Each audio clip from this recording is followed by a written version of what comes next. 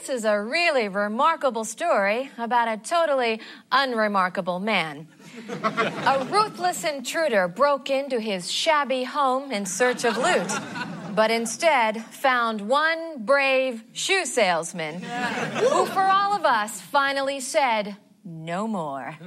And that man is Al, the Defender, Bundy. Let's rock. Thanks, Dad. Can I get a whooping? Whoa, Bundy! No Man presents, live from the Nudie Bar, the Married with Children podcast.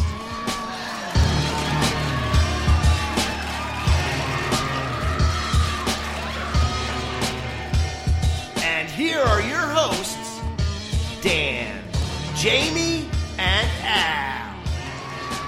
All right, it's Wednesday. Look at that bouncer doing such a good job of defending the borders of this nudie bar. My name is Al. And, before I do this show, I like to count Hooters to get me in the mood, while all these beautiful girls are on stage. So let's do that real quick. 2, 4, 6, 8. Oh, look, twins. 12. Objection, staying. Is that the only staying in here? And I'm Dan. Warning, assholes are closer than they appear. Ah, Ace Ventura. Wow, man. We are reviewing Unalful Entry. Al becomes a local hero when he stands up to a burglar. Season 7, Episode 20. Original air date, March 28th, 1993. Director, Amanda Burse. That's what she was doing. Writer, Larry Jacobson.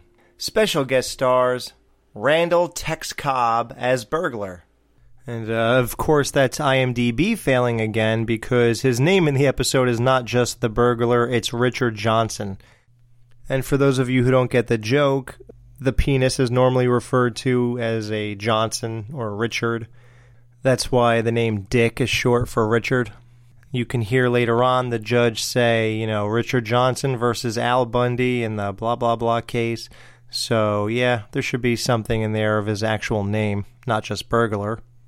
Dan Tullis Jr. as Officer Dan. Wait, no. As policeman. Still. Edwin Owens as Judge. Brooke Stacy Mills as Sandy. Melanie Chartoff as Lori Diamond, the attorney. And she's actually known for Parker Lewis Can't Lose. And that's a show that Bud Bundy had a random cameo on. Oh, nice.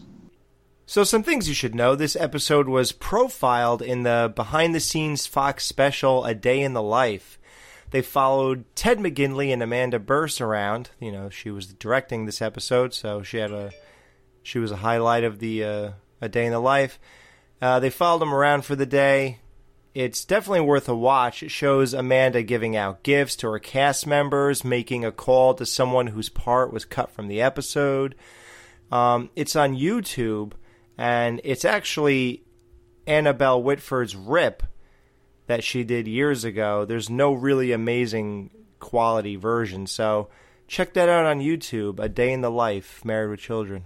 And that's cool. Yeah. I'm more interested, in stuff like that now that we dive into the show like we do, on a weekly basis. I'm interested with some video footage and stuff like that. So I'm going to definitely check that out. Me too. I love that stuff. And dude, 80% of all the stuff on YouTube is horrible quality anyways, so. Right, yeah, it wouldn't faze me to look at this. Right, I'm saying, yeah, exactly. So the title pun is Unlawful Entry, and they just switched it to Al.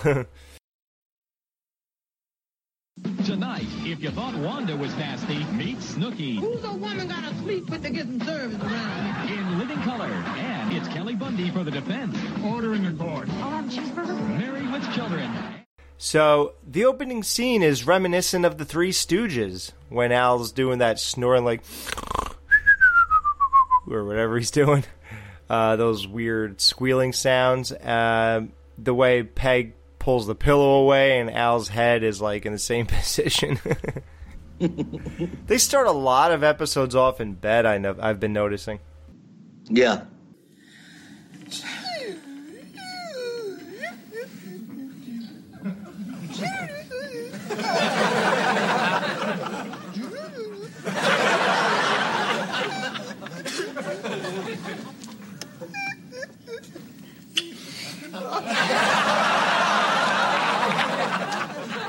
Oh, not you again. Well, honey, now that you're up, rub my tushy so I can go back to sleep. How come nobody ever rubs my tushy? Well, I tell you what. This weekend, you mow it, I'll rub it. We start off with another rub my tushy so I can go to bed gag, and this time they base literally an episode around it. So that's pretty cool, right? I mean, we appreciated that continuity a couple episodes ago. Now they took it to a whole nother level. Yeah, they made it an actual plot point. You know what would really help me go to sleep? Yes, I do, Peg, but I don't think we can get Dr. Kevorkian on such short notice. No, Al. Tell me a story. Oh, all right. Once upon a time, there was a princess named Peggy. Ooh, I like this one. She had everything. Beauty, charm, breeding, inbreeding. A huge fat mother, everything a little girl could want. Then one day, she married a prince. Bonnie Prince Al. Were they happy? Not at first. But then she brought over 4 of her best girlfriends with the most luscious hooters you ever saw. The princess went into a deep, deep sleep. And Al and the 8 hooters lived happily ever after.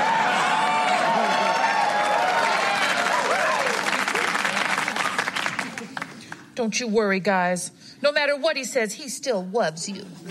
Tell him that you do, Al. They know I do, Peg. It's you I have the problem with. That was nice to hear because he never compliments her, and I think she has a great body. And he never says anything about it, but it's nice to hear that he does appreciate them. Yeah, and it kind of clarifies, like, when people say, dude, what's wrong with you? Peg's hot. Look at those boobs, like I said in the Peggy and the Pirates episode and all that stuff. And it's like, why is he not into this? And now we see that, oh no, he's kind of digging her body. It's just that it's her he doesn't like, so that's kind of funny. Yes. She says something about put her to sleep, and then he says, yeah, Peg, but I don't think we can get Dr. Kevorkian on such short notice. Used to hear jokes about Dr. Kevorkian back in the 90s all the time. All the time. Yeah, it really tapered off in the 2000s, and it's just been gone for 15 years or so. So younger people really might not get that, because I'm sure they never really looked it up when they hear the name. But Jack Kevorkian, born in 1928, died in 2011, was a pathologist and euthanasia proponent. He's best known for publicly championing a terminal patient's right to die by physician-assisted suicide, embodied in his quote, "Dying is not a crime." So Kevorkian claimed to have assisted at least 130 patients to that end. He was often portrayed in media with the name of Dr. Death. There was support for his cause, and he helped set the platform for reform. Yeah, you couldn't get through the 90s without hearing a Dr. Kevorkian joke. Right. You know? No.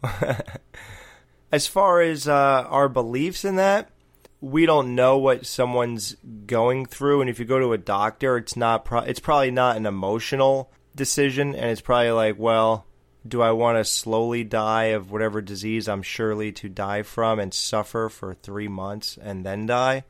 Or just kill me now. I think if it's like an absolute, you're breaking down, these things are shutting down, and you will not survive, or something like that, then I am all for someone having assisted death. Well, yeah, and the more you kind of think about what the situation was with Dr. Kevorkian, it's a lot less scary than my initial thought of what he was back in the 90s. I used to hear that name, and it would be up there with, like, Freddy Krueger and, like, oh, you better watch out for Dr. Kevorkian. And now that I look at it, I'm like, oh, he's actually now, obviously, depending on your viewpoint of it, whether you agree with something like that or not. But I'm with you, if they can consent to it and they're in pain or whatever, hey. Right. Yeah, I'm sure there's a political angle, but I don't know which side is in favor, and I don't care. But I'm just telling you what I think, so don't label us into any. Well, and I think the circumstances would have to be right, Like, you can't just, hey, you're 80. Right. Yeah, you can't just be committing suicide here. Let's just push you off a cliff when you turn 72. Right. It's, that's from Dinosaurs, if anyone remembers that. But one of the big issues against this is obviously the religious sect. They have a big voice, because it's, to religious people, or particularly Christian people, committing suicide is the unforgivable sin. You cannot go to heaven if you commit suicide. So they have an issue. I, though, am not religious. I would much rather see a loved one not have to suffer if they choose not to. And ultimately, I think it should be up to them, especially if they are elderly and there is no way they're going to get out of it. Right, that's what I'm saying. There's no way. Then why would you force them to continue to suffer? Right. For what? So you could be satisfied with your religious beliefs and what you think what you think is right. Why is your opinion have so much bearing on my actual life? Right. And that statement goes for pretty much anything, really. Right. You really shouldn't have an opinion on what I do with my life as long as I'm not hurting you or anyone else. I just stay out of my life. Stay out of my. That's our theme for the show. Stay out of my house. Stay out of my life. Then Al says that story about how Peg is going to one day marry Prince Bonnie, or Bonnie Prince Al. The Scots word Bonnie means pleasing or attractive, so that's what Al's describing himself as. Now I'm all tense. But I know what you could do to make me drowsy. Oh, no. Not that, Al. That only puts you to sleep. Could you go down and get me a nice warm glass of milk? But hurry back, honey. I can't sleep without you. It's always your tushy, your milk. Your stinking orgasm. What about me? How come I don't get no tushy rub? And if there is one desirable tushy in this house, it's the one right behind me. Hey, this is all right. So Al goes downstairs for warm milk and discovers how enjoyable it is to rub his own tushy. And I was just surprised he had milk.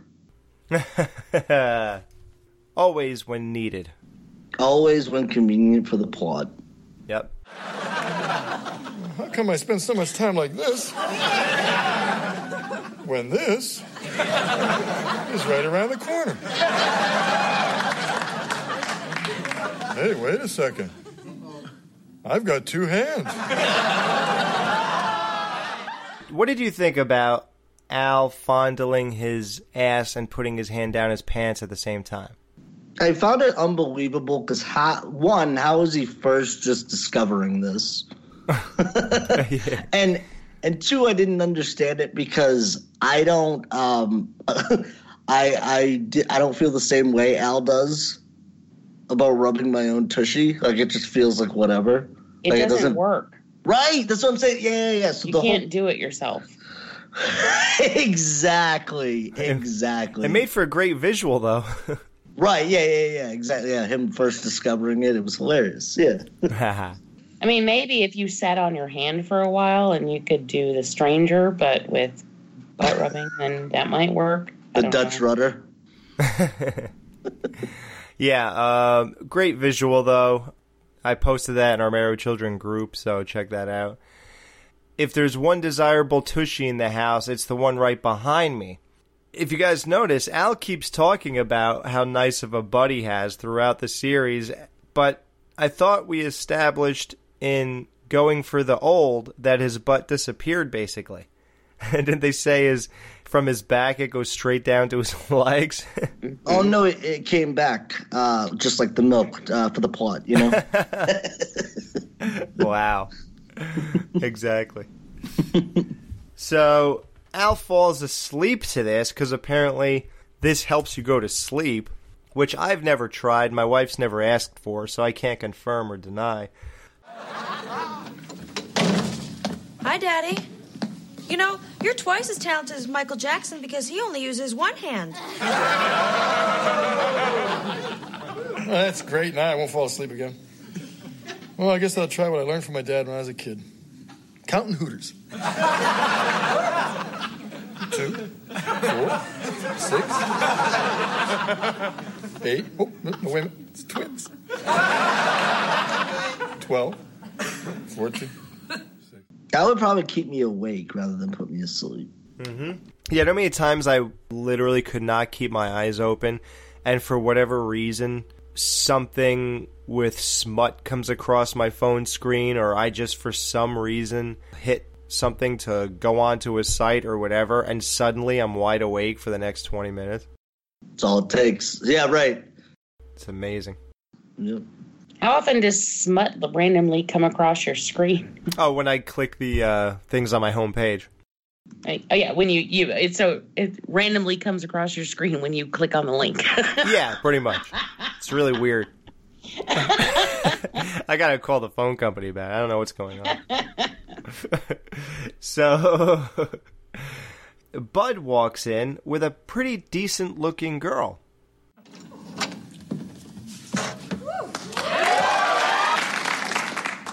Are you gonna come inside? No. Oh, I get it. You want me right here, right now, on the floor. Tell me. Well, why'd you walk me to my door then? Because it was the only way to get you out of my car.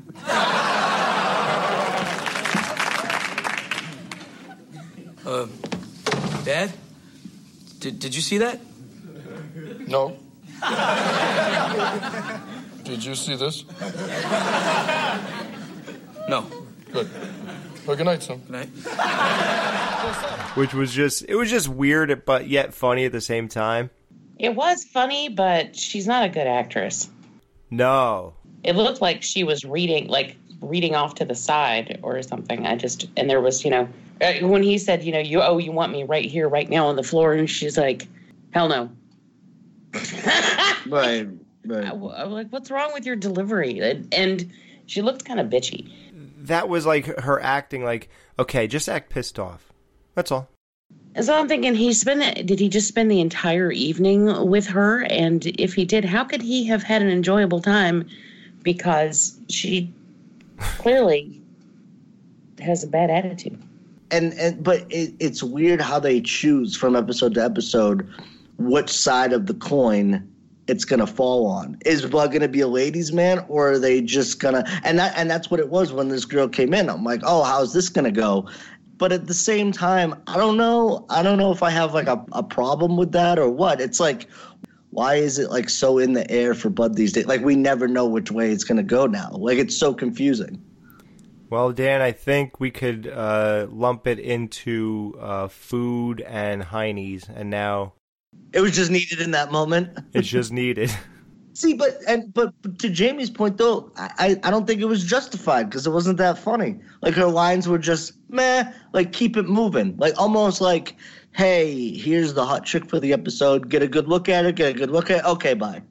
Right. It's just that, well, we need to throw this in. Let's just pepper in another thing for Bud, keep that moving or whatever, and make the show feel lived in, make things feel like people are doing stuff. And, yeah, we know that we have a whole conflict here, but, let's just throw that in there. Right. I think it could have been much funnier if the delivery was better. I mean, I'm actually picturing a whole different scenario in my head where it's an actress that can pull it off. She just acted like she was bored. Like, just bored to be there. And like I said, it looked like she was reading her lines off screen. Like she wasn't even, like, are you somebody's daughter? What well, why no, are you here? Turns out she's had a few acting parts before this. 3 in 88, Hairspray in the Crowd, Stealing Home. And 88 to 89, As the World Turned, she was in 7 episodes. Did 1 episode of Doogie Howser, Charles in Charge. Then came here to do this few lines and couldn't even do that right. And it was 3 years after Charles in Charge, which was in 90. So she had 3 years of no acting. Then she goes on to have a total of 21 acting credits. She's still acting today. She's known for Law Abiding Citizen, The Other Woman, Hairspray, and 21 Bridges.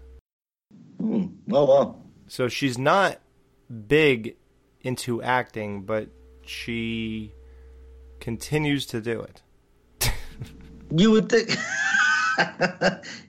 that she got really good, though, if anytime I hear somebody that was on a soap, like that's pretty intensive. Well, from what I understand, it's kind of basically like live in a way, the way they kind of shoot it and how fast they shoot it. Yeah. So you would think that, you don't have a lot of time because they have episodes coming out every day. So is it every day? Monday through Friday. Oh, wow. Well, yeah. Well, if they did it on the weekends, I'd write a letter. Yeah. Son, always remember, you've got 2 hands. Thanks, Dad. I'll be needing them. And sorry, Bud, I really don't think he'll be needing both of them. No offense. A burglar breaks into the sliding doors at the Bundy house. Al's sleeping on the couch. The sliding doors seem to just be the screens, by the way. Yeah, I noticed that. That's not safe. You might want to close the glass one, too, there in the middle of the night. So, the burglar who breaks into their house is Randall Tex Cobb. As far as acting goes, he's known for Raising Arizona, Ace Ventura, Pet Detective, Naked Gun 33 1/3, and Uncommon Valor, which we just covered on the Hard to Kill podcast. I'm on a action podcast where we watch action movies and we do commentaries, and you could watch along with us. And it's called the Hard to Kill podcast, and we just did that one a couple weeks ago. So this guy is actually a heavyweight boxer. Randall Tex Cobb. He's had 3 highly colorful careers as a kickboxer, pro boxer, and movie actor. He's 6 foot 3 inches, 225 pounds. He was a high school football player, a martial artist. He enjoys extreme sports to the max. He realized that the big money was in boxing, so he switched to boxing instead of kickboxing. He's known for having a cast iron chin. So what happened in this episode would never really happen. Right. He has a sledgehammer punch and a gift for gab. Cobb quickly established himself as one of the top heavyweight contenders in the world. Cobb's brutal one-sided beating of heavyweight Larry Holmes over 15 rounds, Cobb was never off his feet, caused world-famous boxing announcer Howard Cosell to swear off boxing for the rest of his life. Cobb took the beating with a typical grin and wide smirk. So his antics captured Hollywood's attention, and he was cast in Jon Voight's remake of The Champ. It was really successful. He got positive reviews for his raw and primitive acting style. It basically launched a huge career in acting for him. And he's part of a really controversial thing, too. In 1993, the year this was filmed, but in October, so he doesn't know about this yet, Sports Illustrated will publish an article called "The Fix Was In." Uh-oh. The article reported that Cobb knowingly participated with another boxer, Paul Sonny Barch, in fixing a boxing match in Florida in 1992. The article said that Cobb used cocaine with Barch after the fight. Cobb sued the magazine for libel in Tennessee. The U.S. Court of Appeals in Cincinnati ruled that the magazine and its reporters did not act with actual malice when they published the article. So he did not get anything for suing them. We didn't mean anything bad when you say that you fixed the fight and you did coke after it. But no, seriously, like it's a fluff piece. Right. Yeah, and I love how he lost this the same way Al lost the case against him in this episode. I mean, that's amazing. But wow, I didn't know that he was a fighter and he had such an extensive career. I just know him from the guy from Ace Ventura. Eja Bobo. Yeah, I know him from that primarily, but I do recognize him in other stuff all the time. Like Naked Gun 33 1/3, like when he was brushing his teeth or whatever he's doing really weird, or eating dirt or something weird. I forgot what it was, but right. I always recognize him though. And I gotta say, before we even get deeply into this, and since every time I see his face, I thought of this as a kid, I hated this episode growing up, and I hated it because it got me so angry. Because Al Bundy was my hero growing up. Like when I was 11, 12, 13. When this episode came out, I was 12. And when I watched it, it infuriated me. Like, I took it seriously. I was like, this guy breaks into their house and Al's getting sued. And the way he's sitting there acting like he is in court, like he's the victim, like it just really pissed me off, as if this was real. And the hits kept on coming, no pun intended, because he was making jokes at Al's expense. Like they were writing some great stuff for him. He was getting them in this episode. Right. And growing up, this always angered me. I can see that. Yeah, and I never liked it. I really hated this episode because of that, the way he got away with it and everything. It was so funny how I took it. I gotta say, all in my 20s and 30s, I didn't really revisit this a ton, but I definitely did enough that I knew most of the main jokes here. So I guess I didn't avoid it as I got, as I matured and I. But yeah, as a kid, just a little side note, I hated this. Yeah, kids are great. They bring you so much pleasure. That's why a man should always have a dog. Buck boy, bring me my slippers, boy. That's all right, boy. You don't owe me anything. Just your worthless, stinking one step away from being gassed in the dog pound life. All right, back to Hooters. 30, 32, 34, 36. So in 1992... that's when Unlawful Entry came out, the movie. And that is Ray Liotta, Kurt Russell, Madeline Stowe, I think, plays Kurt Russell's wife. And Kurt Russell befriends Ray Liotta, who's a cop. And then Ray Liotta starts getting creepy. Well, in that movie, he tells a story about a burglar who crawled up on someone's roof, fell through a skylight, and then sued the homeowner. I remember being so angry that happened. But here's the funny part. I love that movie. I saw it in the theater. I have been craving it for probably a couple of years now. I've just been like, I really want to see that movie. I can't find it anywhere, like online to stream or anything. So, well, I actually did find it one place, but I don't have that service. But anyway, I just bought that like 3 days ago. Yeah. On Amazon. Oh, wow. I bought it, and I haven't received it yet, but I just bought that movie. Wow. Isn't that weird? How random is that I would buy a 28-year-old movie and then... Wow. Like, that basically comes up on this show. I just thought that was just thought that was funny. But that always irritated me. And I've heard stories about if, people breaking into other people's homes and slipping and falling or whatever, and then they get to sue the homeowner. There was actually a case back when I lived in Georgia where this guy had a dog, I think it was a Rottweiler, and he had a huge fence all the way, like a big wooden fence, all like a privacy fence, all the way around his property, and signs all over the fence that said, beware of dog.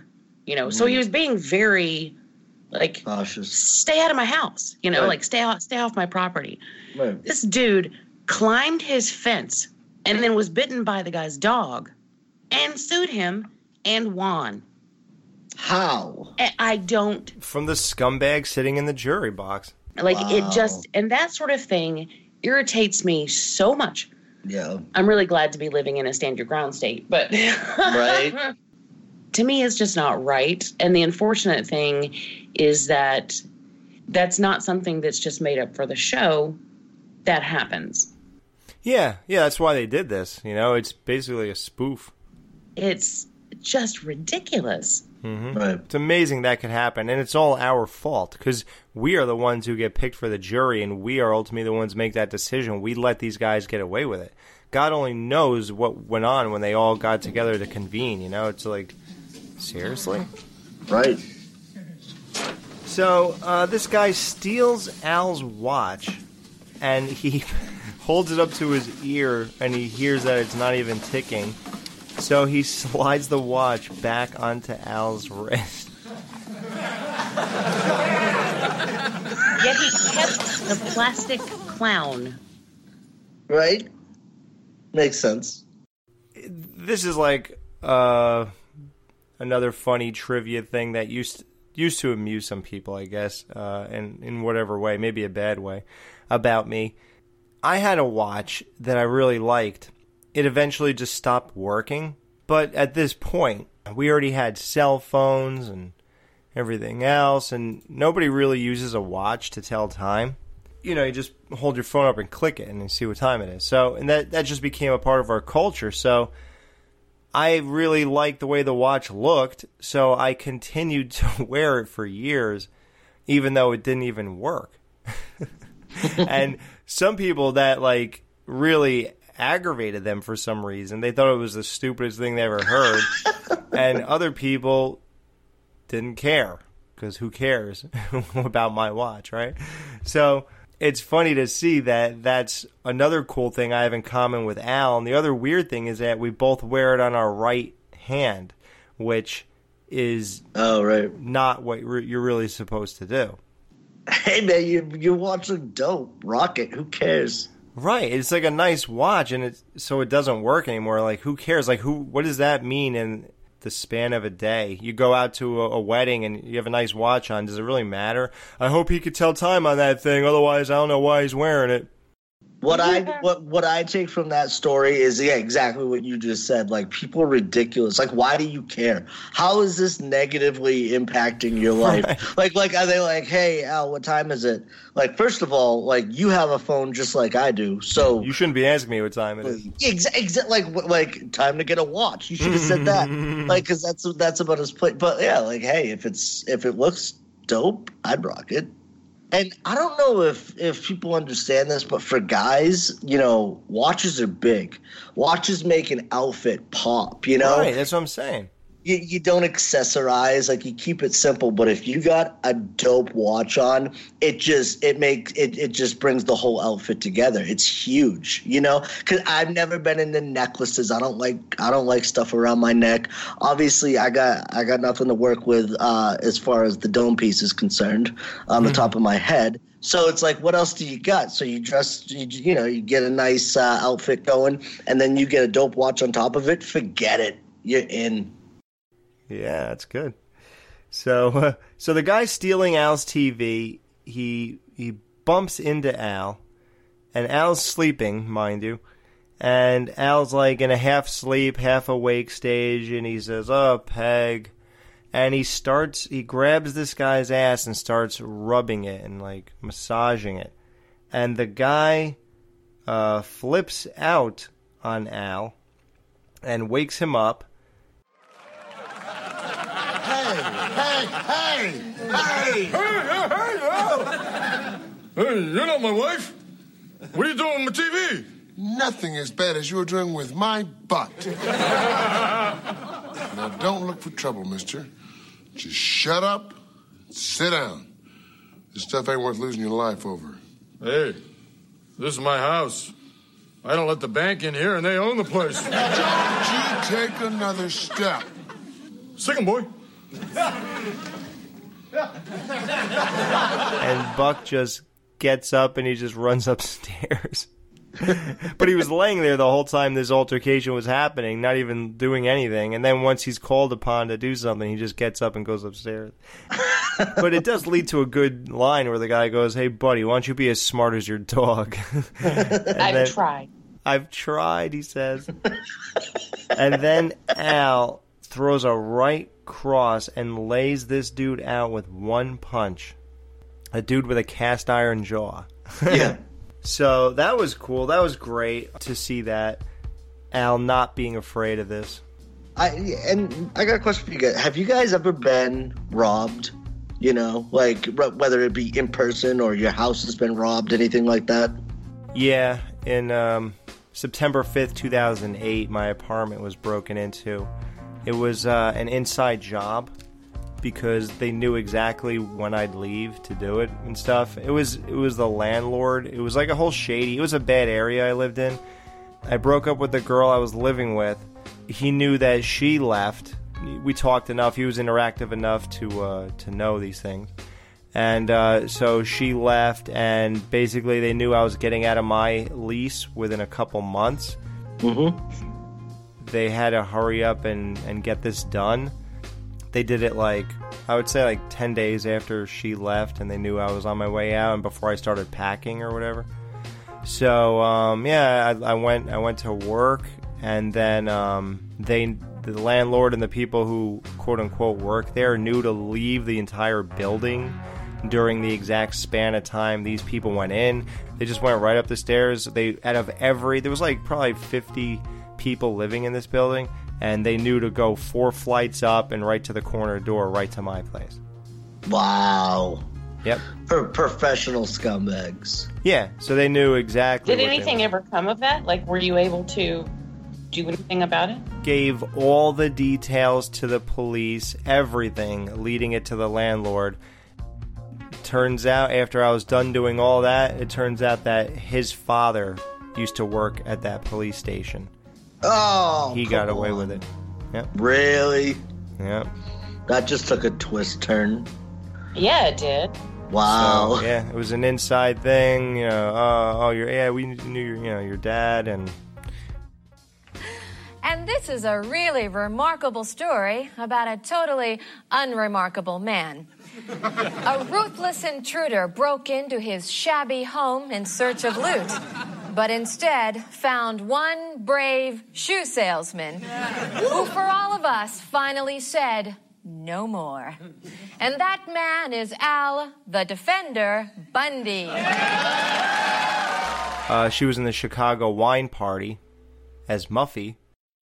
Oh. Yeah, her name is Carrie Coleman. She's famous for The Amazing Spider-Man, The Amazing Spider-Man 2, Multiplicity, and Jag, that anchor woman. I've seen both those movies. I don't remember her, though. Everyone's all excited because this is the episode in which you see the iconic picture that every Married with Children group and page itself and website has. Al Bundy's driver's license, the famous revoked stamp on it, posted. So I see this post at least once every 3 to 6 months. When you examine it, it says that Al Bundy's height is 6'1", when Ed O'Neill is 6'1". His date of birth is November 7th, 1948. That gets heavily scrutinized, of course. It's stated by Peg in season 8 that Al's zodiac sign is Cancer. Mm-hmm. However, November 7th, would make him a Scorpio. Oh.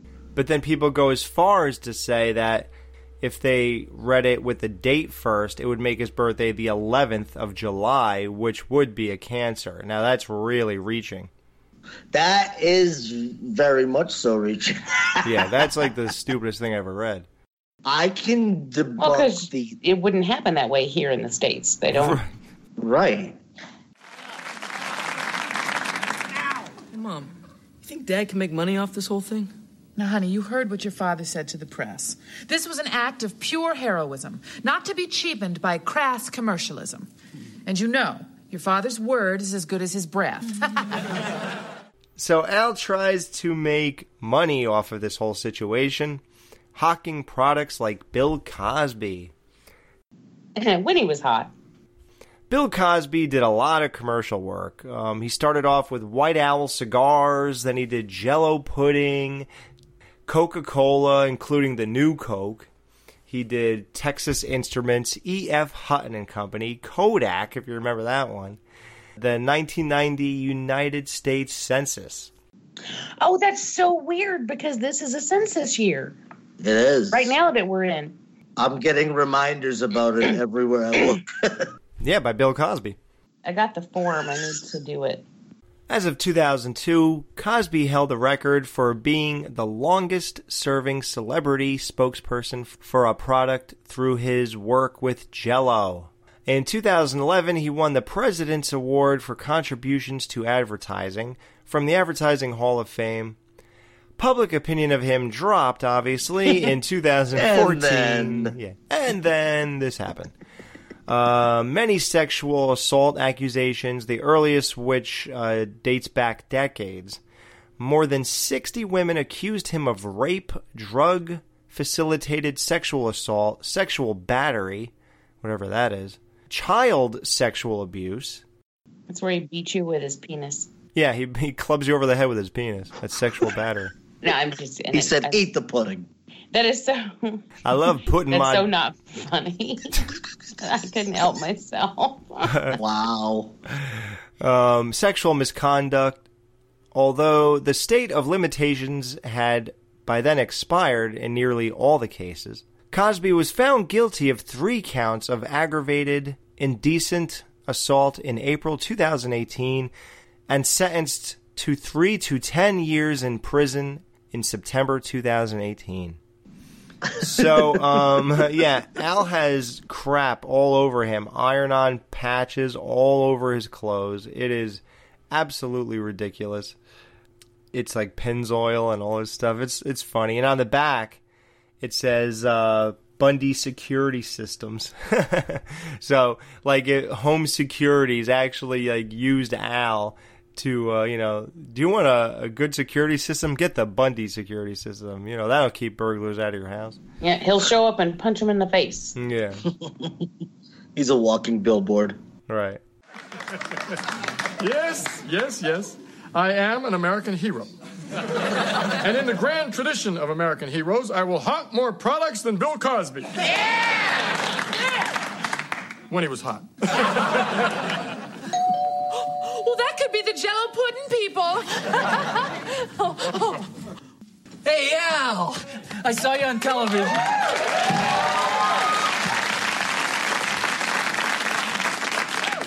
But how can I put this delicately? You were as dull as women's golf. Yeah. Well, but look, I know that you're looking for endorsements, but, let's face the facts. You're limited by your coarse and common look. So, we tell the advertisers that I'm Al Bundy. What company wouldn't want me as their spokesman? I've got it all. I'm the total package. I'm non-threatening, superficial. I am the 90s, babe. Look, I even fit better with your family. And he goes, look, I even fit better with your family. And he goes over to the couch and he puts his arm around them and poses and looks at Al. And I gotta say, he does really look good with that family. You see how I can make anything look better? Oh, Al, take a picture. Mom will be so happy. It does enhance them. It adds a a bit of class and other things, and that's obviously why they chose him to be Norman Jablonski in the famous episode It's a Bundyful Life, because he classes up that family. It's amazing what the image of Al sitting with them. I mean, listen, it's classic, iconic perfection, because that's who the Bundys really are. We know their personalities. Al is them. Mm-hmm. But it's amazing how if you didn't know them and you just put Jefferson with them, it's like, wow, what a nice family. Right. So it was the perfect joke for this little part he has here. Yes, I agree. So, like I said, not yet. Officer Dan shows up at the Bundy house. Oh, hello, officer. Did you mistake our house for a donut shop? Obviously not. There's only one of me.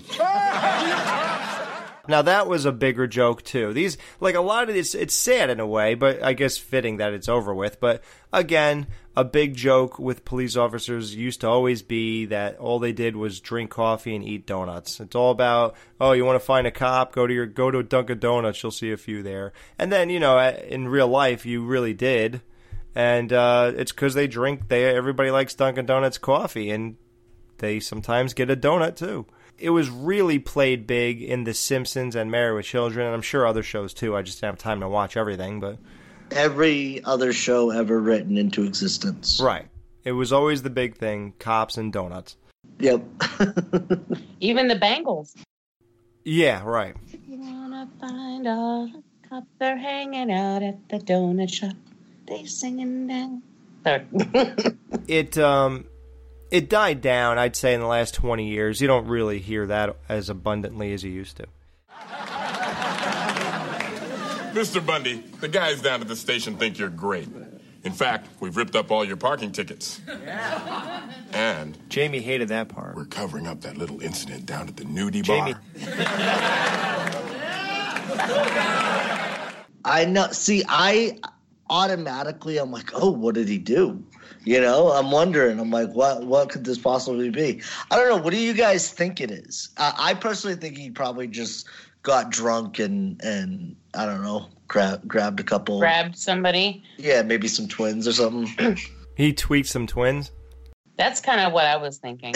Right. Like something like that. I don't know. I just assumed that he got wasted. Or maybe he's talking about that time that he got into the fight and... Yeah.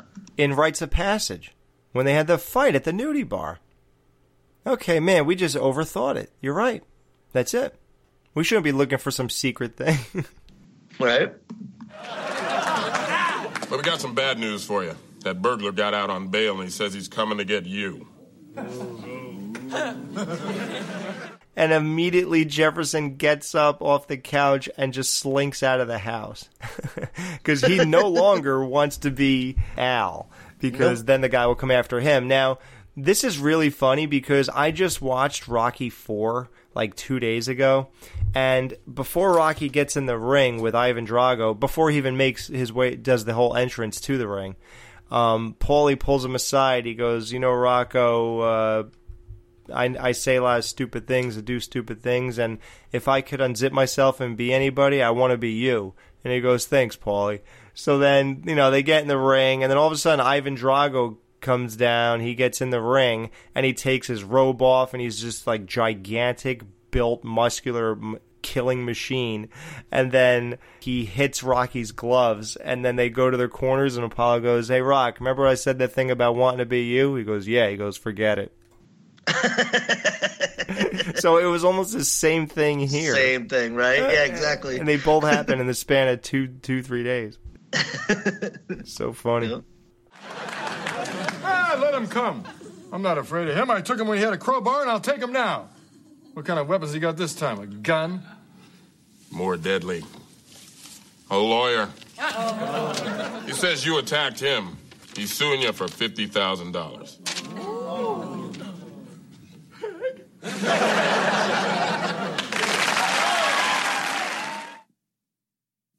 Peg, I'm ready for court. Where are the kids? They're upstairs. Honey, they have a surprise for you. Kids, come down and show Daddy. The kids want to show support for this whole case. And they come down the stairs in a shirt, homemade shirt that says, "I am a Bundy." Now, we know that they've had bags on their heads when they didn't want to be associated with being a Bundy. I think they didn't they have signs when they were homeless, that they were pretending to be homeless, begging, and they said, "I'm a Bundy," though, to get money? Or "My father's a shoe salesman," one of the two, I guess, right? Yeah.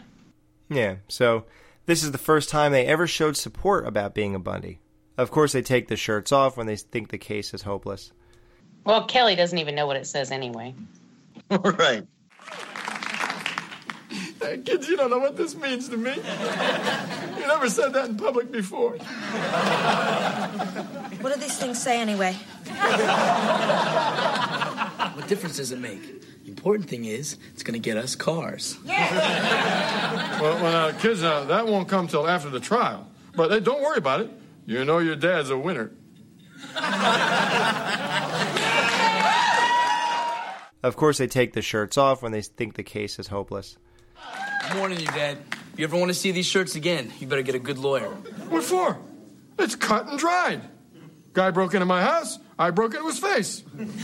Simple. So simple a moron could defend me. Your Honor, I am here to defend my daddy. So Kelly looks so hot in that red jacket with the black dress underneath it, being Al's lawyer in court. Oh, yes, yeah. That first shot of her, too, when everybody's laughing because it's Kelly, and then it's like, oh, okay. Yeah. And even, like, she does some poses in the courtroom, and she just looks super cute and just hot, man. So, yeah. I thought, though, you know, the great thing about the show is they can really go any direction, and it still has, you know, a great chance of being really funny. I thought that they were gonna shift and focus more on Kelly being a lawyer. Like, just that alone. The whole time. Could be a whole episode. Yeah. They played into it, I don't even know. Like, not much at all, I want to say, if any. A minute. Just maybe. The fact of her being a lawyer was, and I guess it is kind of funny enough. You don't have to, but I would have loved to see that. Yeah, I didn't memorize this episode, so I also thought that would last a little longer. But no, not at all. D is for daddy. A is for daddy. D is for daddy. Y is for daddy. I is for daddy. We is for daddy. The defense breasts.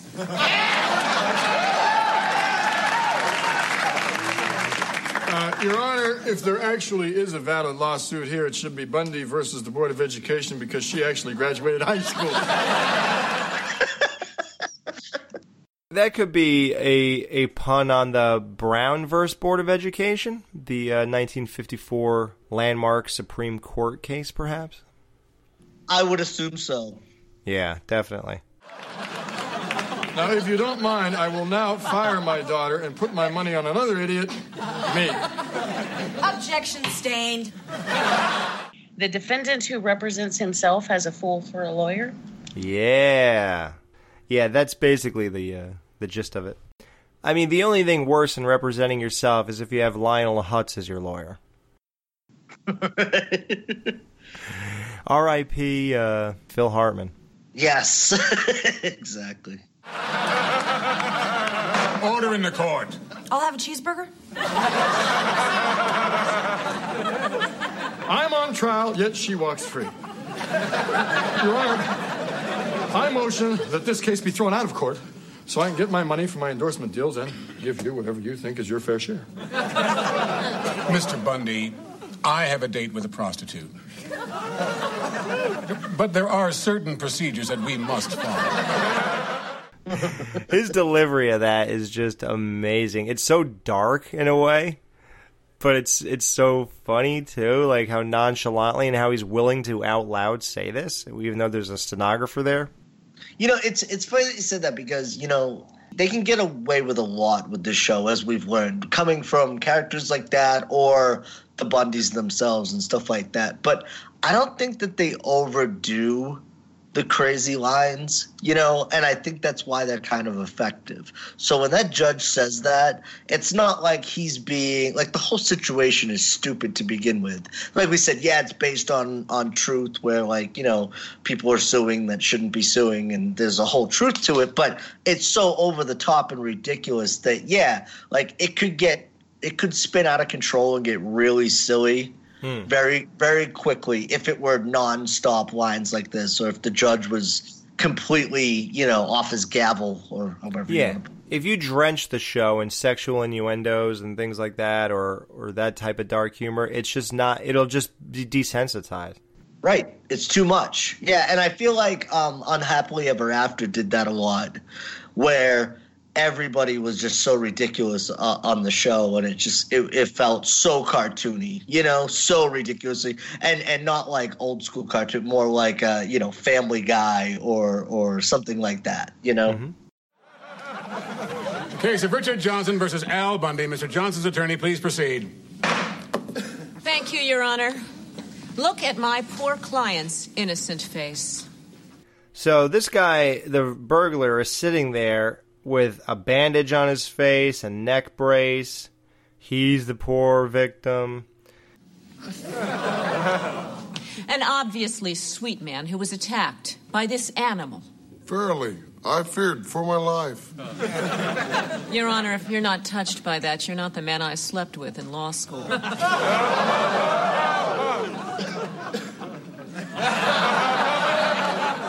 Gee, Al, it's really going great.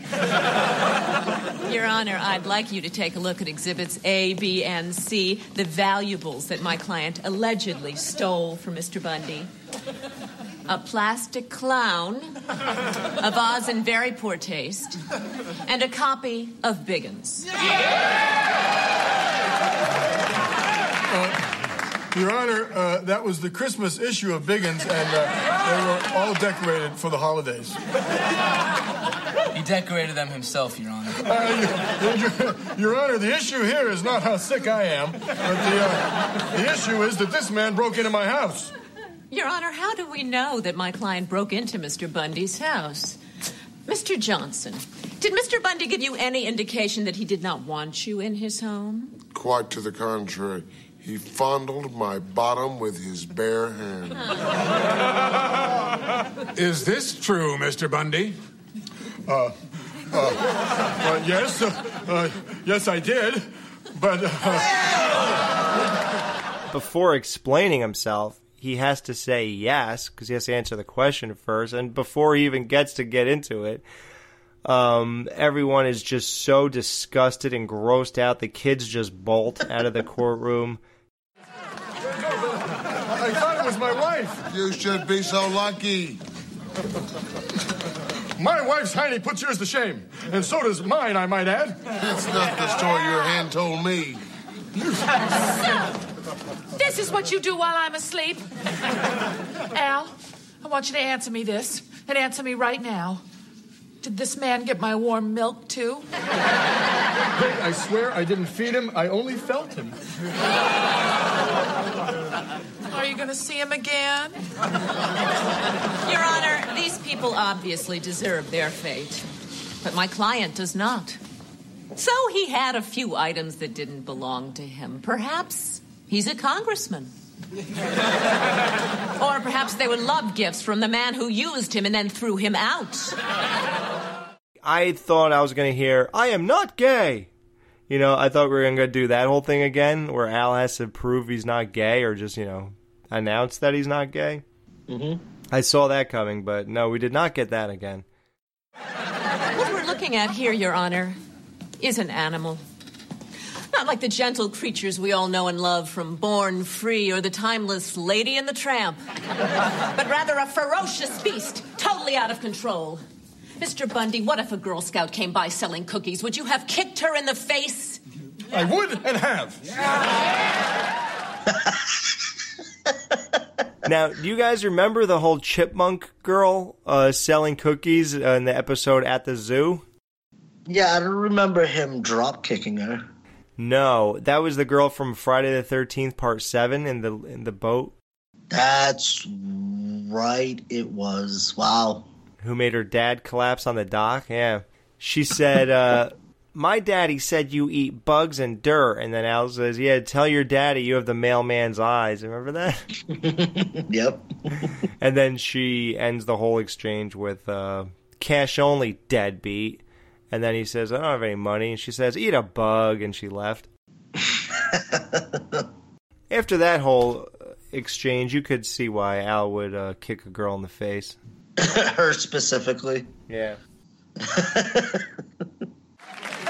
asking for $50,000 in compensation, Your Honor. Not just for the medical costs incurred by my client, but for the mental stress that my client is going through. Let's hear it in his own words. My life is in a shambles. I am now afraid to break into people's homes. My career as a burglar may well have been cut short while still in the prime of my life. Like, that just makes me want to strangle this guy. Like, now I'm getting mad again, like when I was 12. Like, hearing this, I'm just shaking my head at why is he saying this out loud and it's okay for everybody in that courtroom. I can no longer look at my own behind with childlike innocence. But $50,000 will help a lot. We rest our case. Mr. Bundy, your statement, please. Your Honor, even a man of obvious limited intelligence as yourself can judge this case. See this, and it's like, dude, why are you starting this off like that? I have been in court on 1,000 trumped-up charges. Some real, some imagined. The point is, I lost all of them. I don't know the law, nor do I really know how to pleasure a woman. I have no interest in either. But let me ask you one important question. How did we become a great country? By kicking the heinies of anybody who threatened our borders. And that's what I was doing. I was protecting my border. Yeah, right. If a man comes into my house, you better be carrying a summons or a pizza. That's right. But this man wasn't, so I called in the Marines and the 51st Airborne. So in conclusion, Your Honor, if you rule against me, you rule against every man who fought for his country. Yeah. Yes. The boys at San Juan Hill, the boys at Iwo Jima, Audie Murphy, Eddie Murphy, Murphy Brown, Brown and serve sausage, the cheap brown shoes that every working man is proud to use to kick the hiney of any man who invades his home. And that whole speech, so let's break that down. The boys at San Juan Hill, Rough Riders in the Spanish-American War in 1898. Audie Murphy, soldier, actor, songwriter, and rancher. He was one of the most decorated American combat soldiers of World War II. Eddie Murphy, everybody knows that comedian and actor. Was at a low point in his career in 1992 and 3. Murphy Brown, TV show character who is now back, even though she's now gone also because the reboot was canceled. I was going to say, I don't remember seeing a Murphy Brown reboot. Oh, yeah. I saw the advertisement, too. Oh, wow. Really? Okay. Yeah. So it got canceled before it even started? Yeah, sort of. Oh, wow. Maybe like that Swamp Thing reboot. That's right. And one last tidbit of Murphy Brown. She was still in pop culture over the whole Dan Quayle potato incident during this time. Your Honor, I await your decision. Guilty. Of course. The court rules you should pay $50,000 to this man. I'm going to Disneyland. So for hitting this guy, I get charged $50,000, which I don't have? Well, hell, I may as well go for 100. which is the greatest logic ever, and Al socks the shit out of this guy right in the courtroom. Knocks him out again. They show them in bed. They're happy, and you wonder why. You figure maybe Al's just happy that he got to do that. Nope. Oh, Al, you did it. I'm so proud of you. The system finally came through for us. Yep, I sued him for hurting my hand on his face. Claimed I can't sell shoes. Oh, as if you ever could. So Al finally won in court for the first time, because he said he lost all those other cases. End credits. Kelly is alone in the dark courtroom. Where is my damn cheeseburger? Now, that's the line I thought Jamie was going to open up the show with. All right, how many pairs of boobs are you counting to go to sleep out of 10 for this episode, Dan? Let's see. 3 sets of twins plus one on top. So you give it a 17. I'm just kidding. I didn't even do that. Exactly. No, I would probably give this a 7 out of 10. This was a solid episode. I really enjoyed it. I thought it was going to go so many different ways, but the beauty of the show is when it doesn't and you just go along for the ride and it's unpredictable. That's what adds to the enjoyment a lot of the time. It doesn't go exactly where you think it's going to go. You're not – this isn't the Kelly Lawyer story like we said, but very enjoyable. Like you said, I loved the Jefferson stuff in the beginning. I loved like you said, where even when it starts in the bedroom, it just seems like a good starting point for this show. And I never realized that they do it as often as they do. But since you pointed it out, I think that is kind of a great basis for the show in general. And just overall it was great. I loved Al realizing, rubbing his ass and he's got 2 hands, and all of that was just comic gold. And the guy from Ace Ventura, that was cool seeing, and that whole setup in the courtroom. I thought it was great. So 7 out of 10. Nice. Jamie, how many sets of boobs are you counting to go to sleep out of 10? Even though sets would imply 1, so I did that wrong. But I did want to stick with the 2, 4, 6, 8 thing. So for this episode, 9 out of 10. I really, really, really like this one. Plus, it kind of ignited all my own anger about these cases that actually do take place. And I was thinking about that. Plus, it made me even more excited to watch Unlawful Entry again, which should be here. Considering the state of everything, I don't know how long it's going to take to get here, but we'll see. Right. I think it went by really fast. And so I can usually tell when I enjoy an episode a lot because it doesn't even feel like I watched it. It's already gone. Like it's over. Done. Yeah. Same. So this was a good time. Yeah, nice. Yeah, I came around from when I was 12 and I really liked it. I give this 8 out of 10 Hooters that I'm counting to go to sleep. The whole thing was really good right from the beginning, right to the end, and this was another one that it was over in the blink of an eye. Couldn't believe it. So, the whole Jefferson thing was great. I mean, season 7 for him and Marcy have been just on fire. Kelly was great in this episode as being at home in the beginning, being a lawyer at the end, very end scene. Al was amazing in this episode. I love that he punched the crap out of this guy. I like what he stood for in the courtroom, how he presented his case. He was pretty well spoken for a shoe salesman. And in which, again, I miss the shoe store, gotta say. Yeah, right? I mean, this season is killing me with that. But Peg was great in this episode. Everybody was just really on point, and they really made this work. They were probably really excited to get this boxer dude on here. Right. That guy was still in a good mood because that article didn't print yet. Right. Yeah, much like Bill Cosby is before everything went downhill for him. Yeah, it is before. So, that's that. Tune in next week to our exclusive Patreon feed. Yes, there will be no public show next week. We're taking a break. We were going to take one after show 150 and take a week off after doing that many episodes, but we decided to shoot for one more. But next week, the No Man Roundtable gets back together, and this time they discuss the money situation in the Bundy household.